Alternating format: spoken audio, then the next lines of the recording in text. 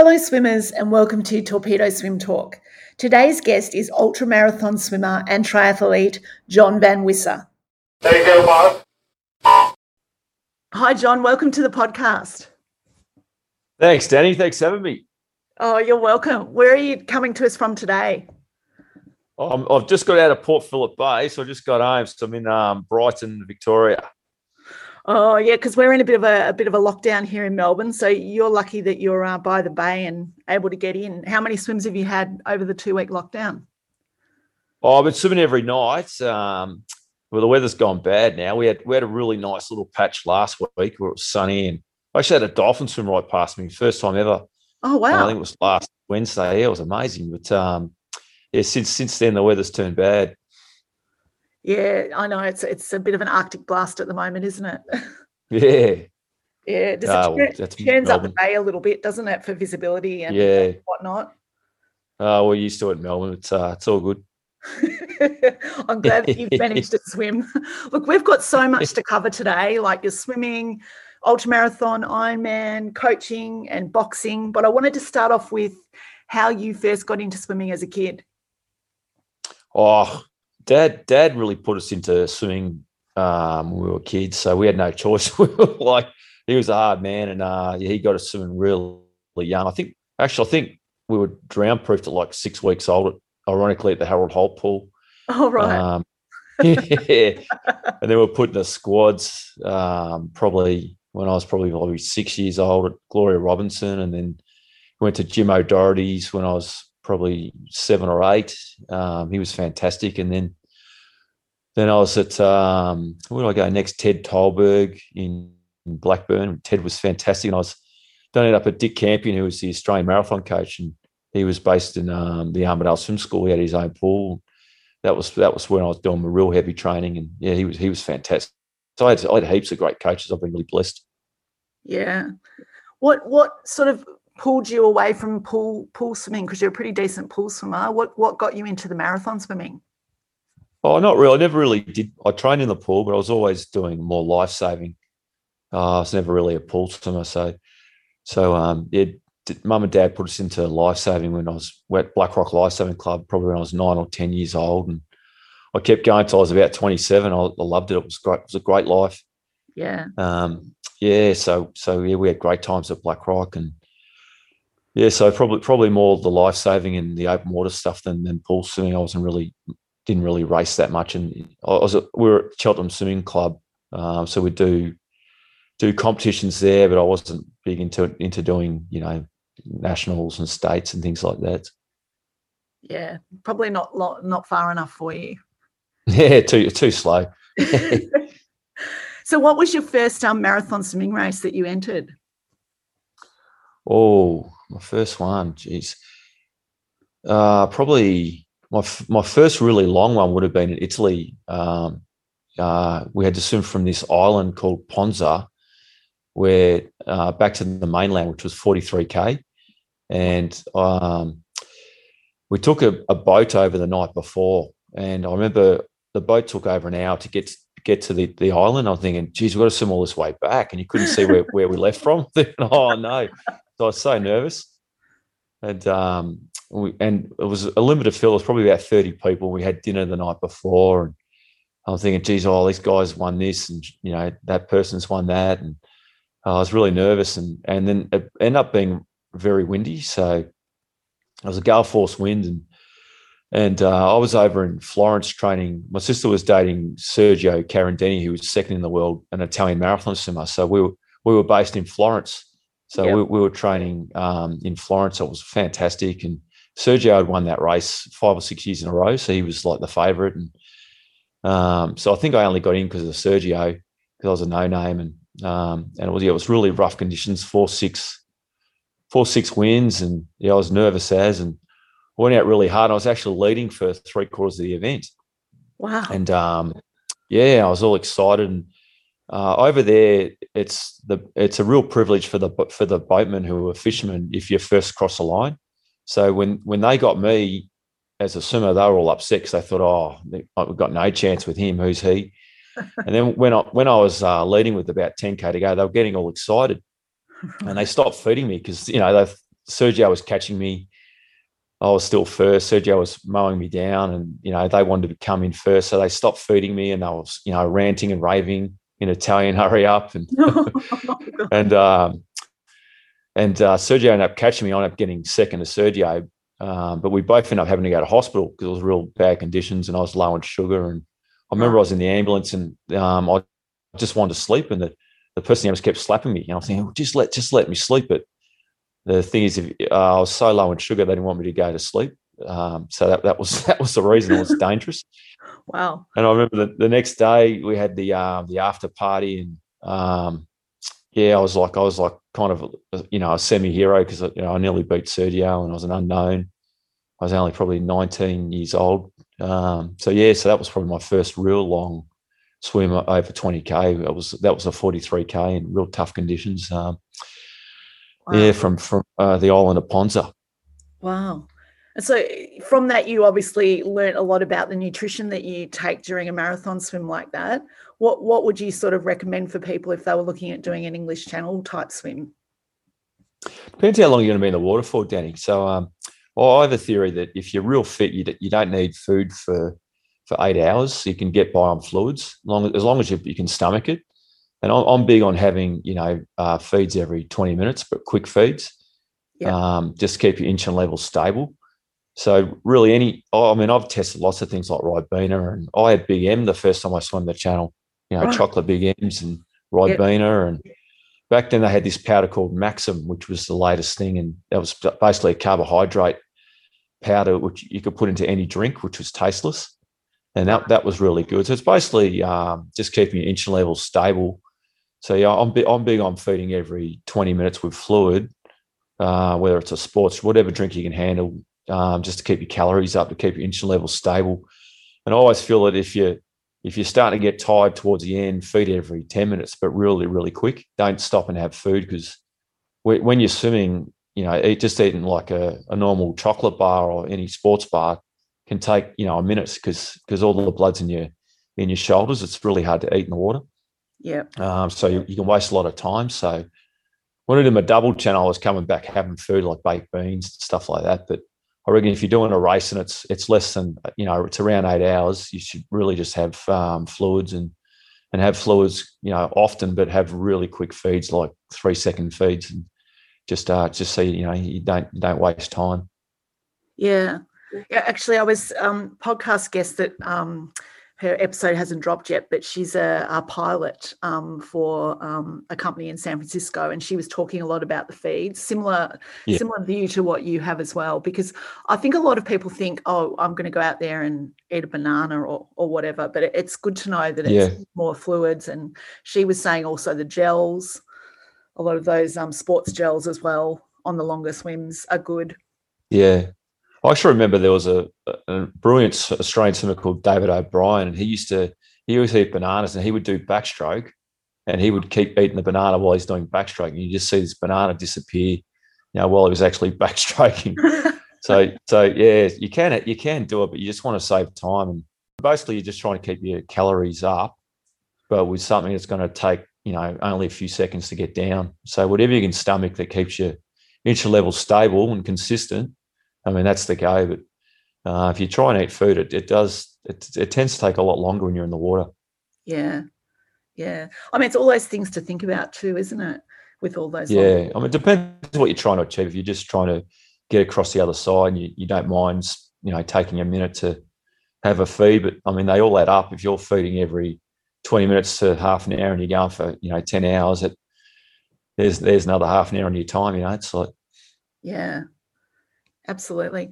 And out of these marathon swims you've done, what's the hardest one? Like, you've done Manhattan, you've done obviously double crossing English Channel, the one in Italy that you spoke about. What was the toughest one that you did? Oh, well, my first channel was I had to get resuscitated. That was in '93.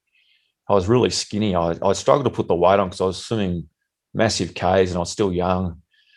I just didn't eat enough, and I went there with a 6-pack, and I had a really bad summer. The water was probably 13, 14, and we had gale force winds, and it was just a bad summer. But I thought I'd still get across, and I was going really well, and it was big waves. I was 4K from France, and I stopped breathing because I had to get pulled out and resuscitated by Dawn Fraser. So of all people, so we were really lucky to have Dawn on a lot of our swims. And I just remember waking up in one of those silver space blankets with Dawn hugging me. Oh, well, what happened? It's not good. He didn't finish. So that was a tough swim, but that was quite peaceful. That wasn't. Yeah, it was quite strange. It's like reading a book or watching a movie late at night, and you think you're going to watch the rest of the movie, and end up falling asleep, and you wake up the next day and the telly's on. It was quite peaceful.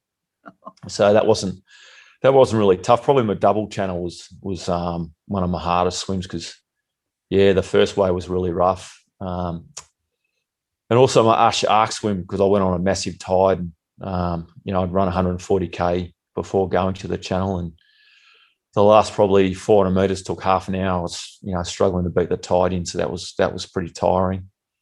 Yeah. And the Ponza swim, that was a tough one. That was another really hard swim because that was my first one, and I was low in sugar, and it was tough conditions. So there's been a few. I'll probably forget a few too, but I don't know which one was the toughest. But there's been a few, but there's been some good ones too. So yeah, well, you just never know. You never know what you're going to get. So we should focus on the positives. What's your favourite of those marathon swims that you've done? Oh, geez, probably my second Manhattan swim. I was swimming really well. Just everything went really well in training. Just my second Manhattan, which I think was 2:09. I was swimming beautifully in the pool, and swimming really. I was doing a lot of 15 1Ks in the 50-meter pool, and then I would jump out and go straight to the beach and do another 3K in speedos, in winter, and just to toughen myself up. And I was doing really good swim times, and I beat all the relay teams that year. It's I just felt great that year. So all my training went well. Didn't get sick, no injuries. I just had a real good patch, and that was probably one of my favourite swims. Was my second Manhattan swim. How many entrants do they allow in that swim? 30 or 40, and relay teams. So yep. So everyone gets a kayak and a boat. It's magnificent. New York's such an incredible place, and unfortunately, you swim around anti-clockwise, and I breathe to my right. So most of the time, I saw the Yankee Stadium, but most of the time I'm missing all the big buildings because I'm breathing into New Jersey instead of breathing back into the island. But it's an amazing place. I loved the event. It was great. Yeah, I was thinking about that actually because Rob Watkins said the same thing. He breathed to the right and he missed the whole of Manhattan. Yeah. It's a bit hard when you're a right-hand breather. Do they make you go that way because of the tide? Yeah, it's a tidal swim. So by the time you get to the Hudson, you're actually going at like running pace. It's amazing. Really? The tide picks up. Oh, yeah, you're flying along. And you start at Battery Park near the Statue of Liberty, and you swim around, as I said, anti-clockwise. Yep. And when you go up to Harlem, that's the kind of the dead spot where it's flat water and there's no current. And then you go onto the Spite and Dival Bridge, a little tiny bridge, and that takes you into the Hudson. And then about 2K down, you swim under the George Washington Bridge. And then by the time you get to the George Washington Bridge, the current starts picking up, and then you try and stay around the middle of the river, and you're just hammering along. It's amazing. You're going probably 7-8K an hour, something like that. Wow. Oh, that's great. And I know you just mentioned a little bit about the training that you did beforehand, but let's focus on that a bit more. So how much, obviously the Manhattan swim is a 48K swim. How many Ks a week would you put in before a swim like that each week? I was pretty boring. I was just really going to MSAC, the outdoor pool, and doing 15 1Ks probably 5 days a week. And then occasionally I would get out and jump in the bay and do 2 or 3K extra to get my cold tolerance up, because if the race was in June, the water would be 15, 16. If the race was in July, it'd be 18. So depending on what month the race was, it was either a cold water swim or a warm water swim. But back then when you were doing those, did you do any cross training then? Or was it? No, I probably I started doing gym work probably about 210, 211. So I never really did weights till about 10 years ago. I was just swimming. I was too tired. Like if you was doing 15 1Ks, that's all you could do. I was just knackered. Yeah. So I'd work in the morning and work at night, and so I didn't really have much more energy to do anything else. Yeah, I think that's fair enough. And then obviously you've done this Euroman Arch to Arc. Tell us about that. Yeah. How did you get involved in that? Oh, so when we swam the channel, there was a rumor that a French newspaper were challenging people to do that, but the reverse way. So that's how that first started. I was actually going to do it in the late 90s, but I couldn't get the funding. So I fell through, and then it actually became an official event. A great man, Edgar Edgy, he's the first man to actually do it. Right. He started a company called Enduroman, which do ultra triathlon events, and the Arch to Arc's like the crown jewel of his endurance events. Right. So you're booking a window. He uses one of the boatmen, Mike Oram from the English Channel, and so you got to book in with Mike Oram and Edgar, and you obviously pay them a fee, and they put an observer on and make sure everybody does the same course, and they record it all. So that's how that started. It kind of it became an official event, and everything. A good friend of mine in my swim squad, Tony Burke, who was the president of Triathlon Victoria, and he's like, come on, let's do this Arch to Arc. He always wanted to do it, so he put a crew together and put some money in and got other sponsors, and we'd have group meetings, of what we needed to get, a bike, and we needed to get the boatmen sorted and get this. So every month or so we'd have a meeting, and people would have a checklist that would have to get all done. And so I was, thanks to Tony Burke, who really got that off the ground, and good mate Johnny Wall, who put big money in and sponsored it, who's another guy I coached. It was it just fell into place, really. Yeah. How far are each of the distances? Like what's the sort of makeup of the race? Well, it's called the Arch to Arc, Danny, because you start in the Marble Arch of London and hopefully you finish in the Arc de Triomphe in Paris. So you run 140K to the channel, and then you swim the channel, and you cycle from a certain spot in Calais to the Arc de Triomphe, which is 291 kilometres. Wow. So you can have rest, but the clock doesn't stop, and you've got to backlog it from the high tide of the channel. So, right. The more aggressive you are with your run, the riskier it is. So I basically backlog 24 hours from the high tide. So whatever I did under 24 hours was my rest period. Right. But if you run 25 hours, you've stuffed the whole event up. So everyone works out how aggressive they want to be, and so the run's really important because it's a brutal run. It's not a flat run. Yeah. And when you finish, you're really spent. So you got to work out how much rest you think you need, and then obviously you have to run to that time. Yeah. And then when I say the rest period, that's driving to your hotel. Then you've got to get up, have breakfast, drive back to the Dover Harbour. You don't actually drive to the beach. You drive to the Dover Harbour, and you get in the boat, and the boatman takes you around in the boat half an hour to the beach that he wants you to leave from. And then the boat can't go all the way in, so you've got to swim the last 50, 100 metres into shore, fully get out of the water. Then you start to swim. So the whole process. Right. So when you see the total time, that doesn't, you got to take into account that you got to get back to your bed, you got to have food, you got to get up, you got to get to Dover Harbour, an hour before. So that's all part of it. So wow. Yeah, and then when you swim the channel, you've got up to 12 hours rest maximum, but the clock's still going. Right. And then your crew has to get you to the bike start, which every person who makes it that far starts at that same spot in Calais. Yeah. And then you ride the back roads, really, it's a really hilly course. So you ride the back way to the Arc de Triomphe, which is 291K, and it's a tough bike course. It's a really slow bike course too. So the whole event's hard. It's really it's a hard run. Obviously the channel's a channel, and the bike course is really slow and hilly. So it was strangely it was good fun though. For some people.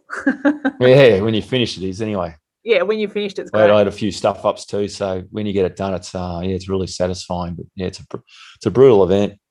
Yeah, it sounds brutal. Are you allowed to have sort of a buddy along the way? Like, can you have someone run with you, swim with you, or you have to do it all solo?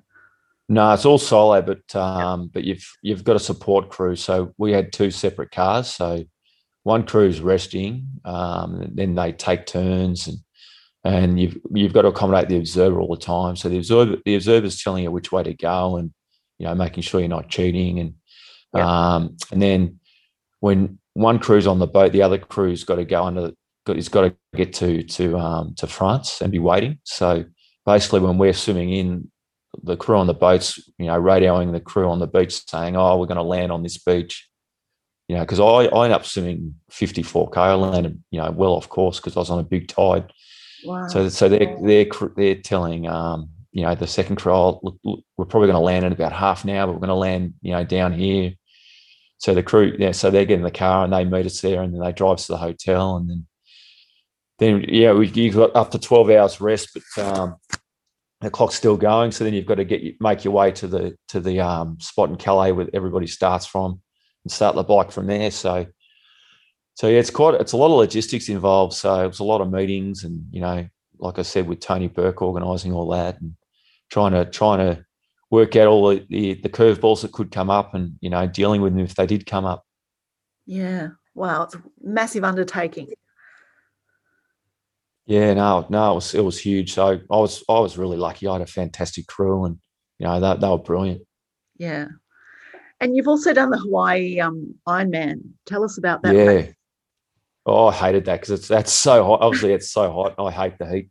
Yeah. Yeah, it's an amazing event. Like, it's the fittest people you've ever seen. Like, obviously, there's people from all age groups, and the week leading in, you see people running up and down, along the beach, and everybody's got a six pack, and you're seeing like 70-year-olds that are tan with a six pack, that's way better than mine. I'm thinking, God, how fit are these people?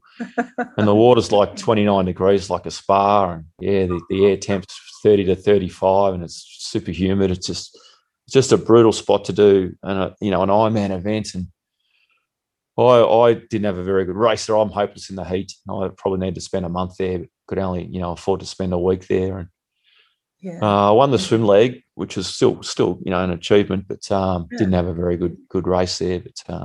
But those people are incredible. They're so fit, and everybody who gets there is in tip top shape, and there's not an ounce of fat there, and they're amazing athletes. Yeah, amazing. I've seen it in documentaries and stuff, and it looks like a pretty brutal run and ride course out along those sort of like desert. Well, they're not desert plains, but they're so sort of void of any sort of vegetation and everything, aren't they? Yeah, it's like basically you got the highway, and then there's black lava on the side. Dried black. It's like they say it's like being on the. Not that I've been on, but it's like being on the moon. They say it's like just dried up lava fields on the side of the roads. It's very open to the wind, so you often get really strong winds there. So the roads are magnificent, like they're tarmac roads, but you often get gale force winds, and 1 minute you're doing 10K an hour, the next minute you're doing 70K an hour on the bike. It's like the winds can change really quick, and it's an amazing spot to have an event, and it's an incredible atmosphere, and it's worth going just to watch it. It's incredible. I mean, every Ironman's amazing. You hear the stories where people just go to watch a relative that's racing, and they decide the next year they're going to do the event, because they get inspired. And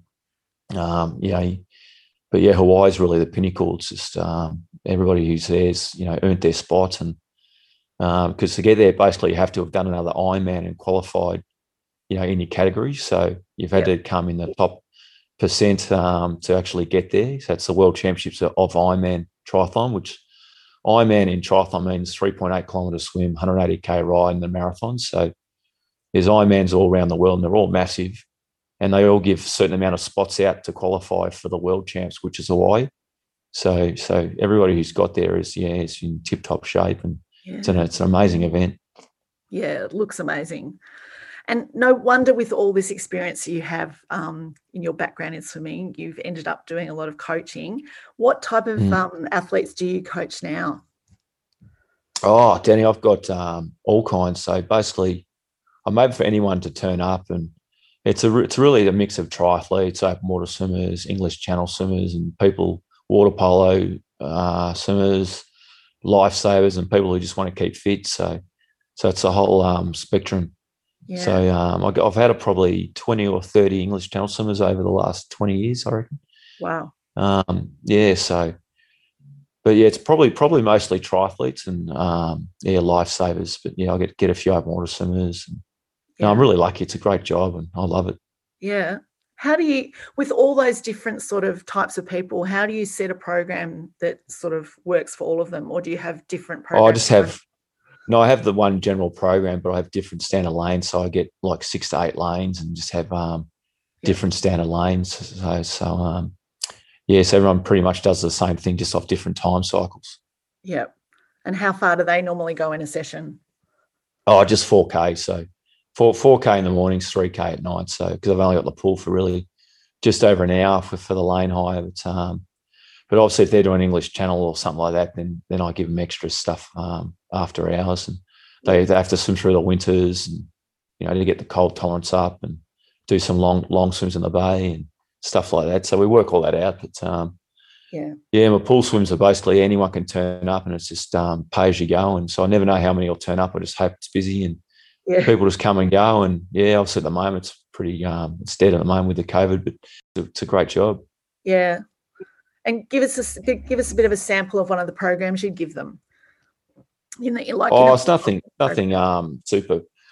Yeah, I generally the mornings I do a 3K main set, and that's always it. I never really give them like 3100. It's always, there might be hundreds, but a mix of band and paddles and swimming and hypoxic. I try and make it interesting, so we always warm up with drills with fins and do some stroke work to start with, and then the main set in the mornings is always 3K, and that's always a mix of speed work and hypoxic and aerobic threshold stuff, and then a 100 cool down. That's their 4K, and most people then go off to work or off to school.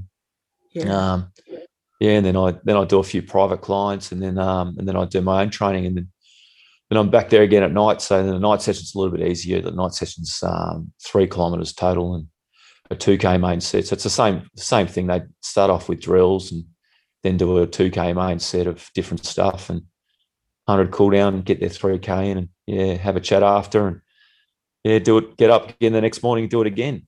Yeah. Sounds good. Yeah, I've come across a lot of people that train with you, and they always rave about your sessions. So I'd like to get down to try one time. It'd be great to have you. It'd be great to have you along, Danny. Come along. It'd be good if I could fit it in. Yeah, I will one day. And now you've got another string to your bow too, because I saw that you're taking on a professional boxing match. How did that all come about? Yeah. I don't know if it's a string to my bow. I'm trying. It's a tough sport. It's totally different to swimming. Obviously, it's very anaerobic and very technical, and we're swimming your heart rate. If you're doing marathon swimming, your heart rate's generally set at a certain.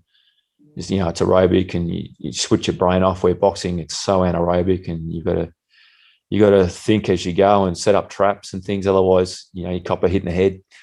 So I'm enjoying the challenge, and I'm good friends with a lot of boxers, and I live with Sam Solomon, who was a world champion middleweight boxer, who's a coach as well. And Sam's an amazing athlete, and so with another fella, Johnny Locko, who's also big time into the boxing, and we're friends with Barry Michael and Jaden Mitchell and Michael Zarafa, and a lot of those big boxers I've hung out with through Sam. So I really admire how they train and their fitness, and so I've always kind of done a little bit of it on the side as cross training, and it just turned out that I was actually going to I had an amateur fight probably about 10 years ago, and then I was going to have a pro fight 3 or 4 years ago, and my opponent got injured, so it fell through. Right. So they've been trying to get me to have a fight, some of the promoters, for a while, and I've always had something on, an arched arc, or I was injured, or always had an excuse to get out. This time I just swum the Derwent, and I was injury free, and there was nothing on. And a promoter called Jake Ellis, who's Lester Ellis's son, who'd asked a few times if, through Johnny Locko, if I wanted to have a fight, and I always had something on. And this time I had nothing on, so I I said no, it would look like a chicken. So I said, all right, I'll take it on. Oh God. Yeah, so I've been doing a lot of sparring, a lot of training with Sam, and yeah, I'm still learning, but yeah, hopefully it'll go well. It was supposed to actually be June the 5th, which was last Saturday, but obviously with the COVID that stopped that, so it's been rescheduled to July 31st. Right. Wow, gives you a bit more time to get prepared, maybe. Yeah, so it's good. Picks up some of my weaknesses. Yeah, no, it's great training time. The training for it's amazing, isn't it? Yeah, it's like it doesn't look like much when you watch it, but when you do it, it's like, oh, it's so anaerobic because it's the anxiety too when you're getting hits and also like the pad work where you like Sam does a lot of, he's big onto the pads. So I've been a lot of pad work with Sam where, he'll tell you a left, right, uppercut. It might be a 50 punch combination. You got to think as you're doing it. And like I said, I'm not the smartest person in the world. I'm used to switching my brain off and, pulling my arms over swimming. And, you got to think left, right, uppercut, turn your feet this way, keep your hand up. If I put my hand down, it gives you a bit of a clip as you do it. So, things like that. And, not over punching and falling over and keeping your chin down it's just so technical, and you got to do it under pressure or you get hit. So your heart rate's really high. So it's just totally different to what I've come from, and I'm still learning but I'm really enjoying it. Yeah. Well, it sounds like a really nice avenue for you to follow as long as you don't get hurt.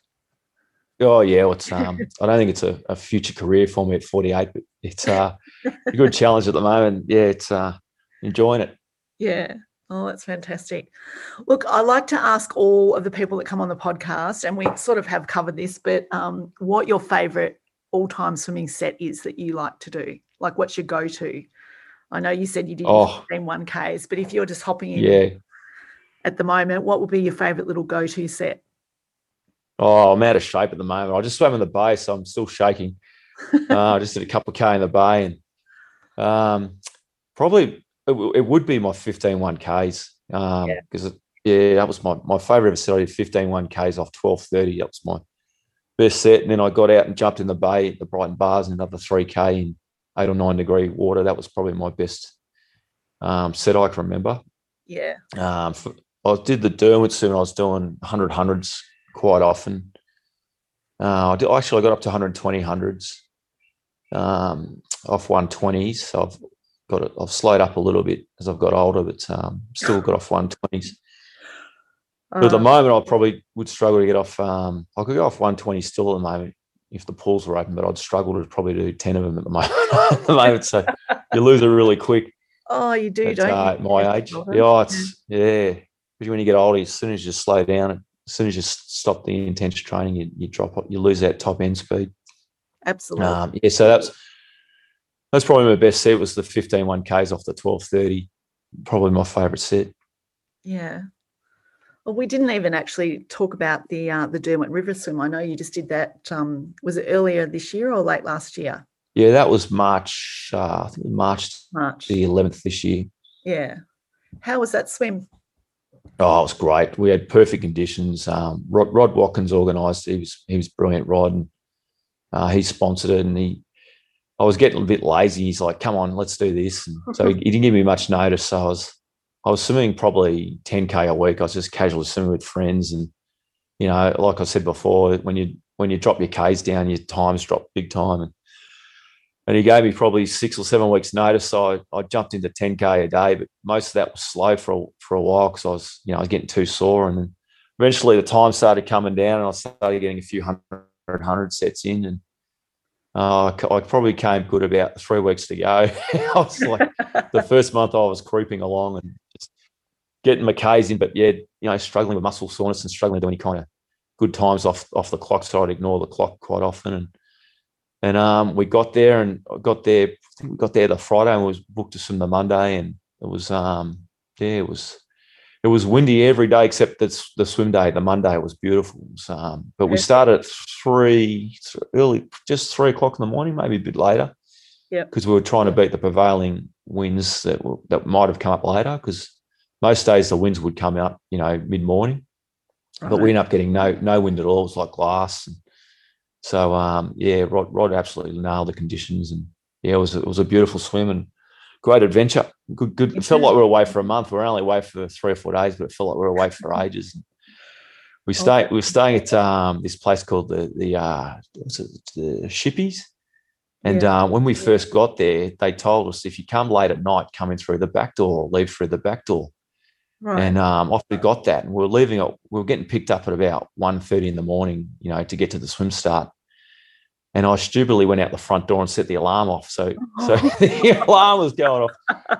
So when I came back, luckily we got a bit of coverage, and the owner of the place, we pumped his tires up on the radio after. I said, "Oh, look, I'm real sorry."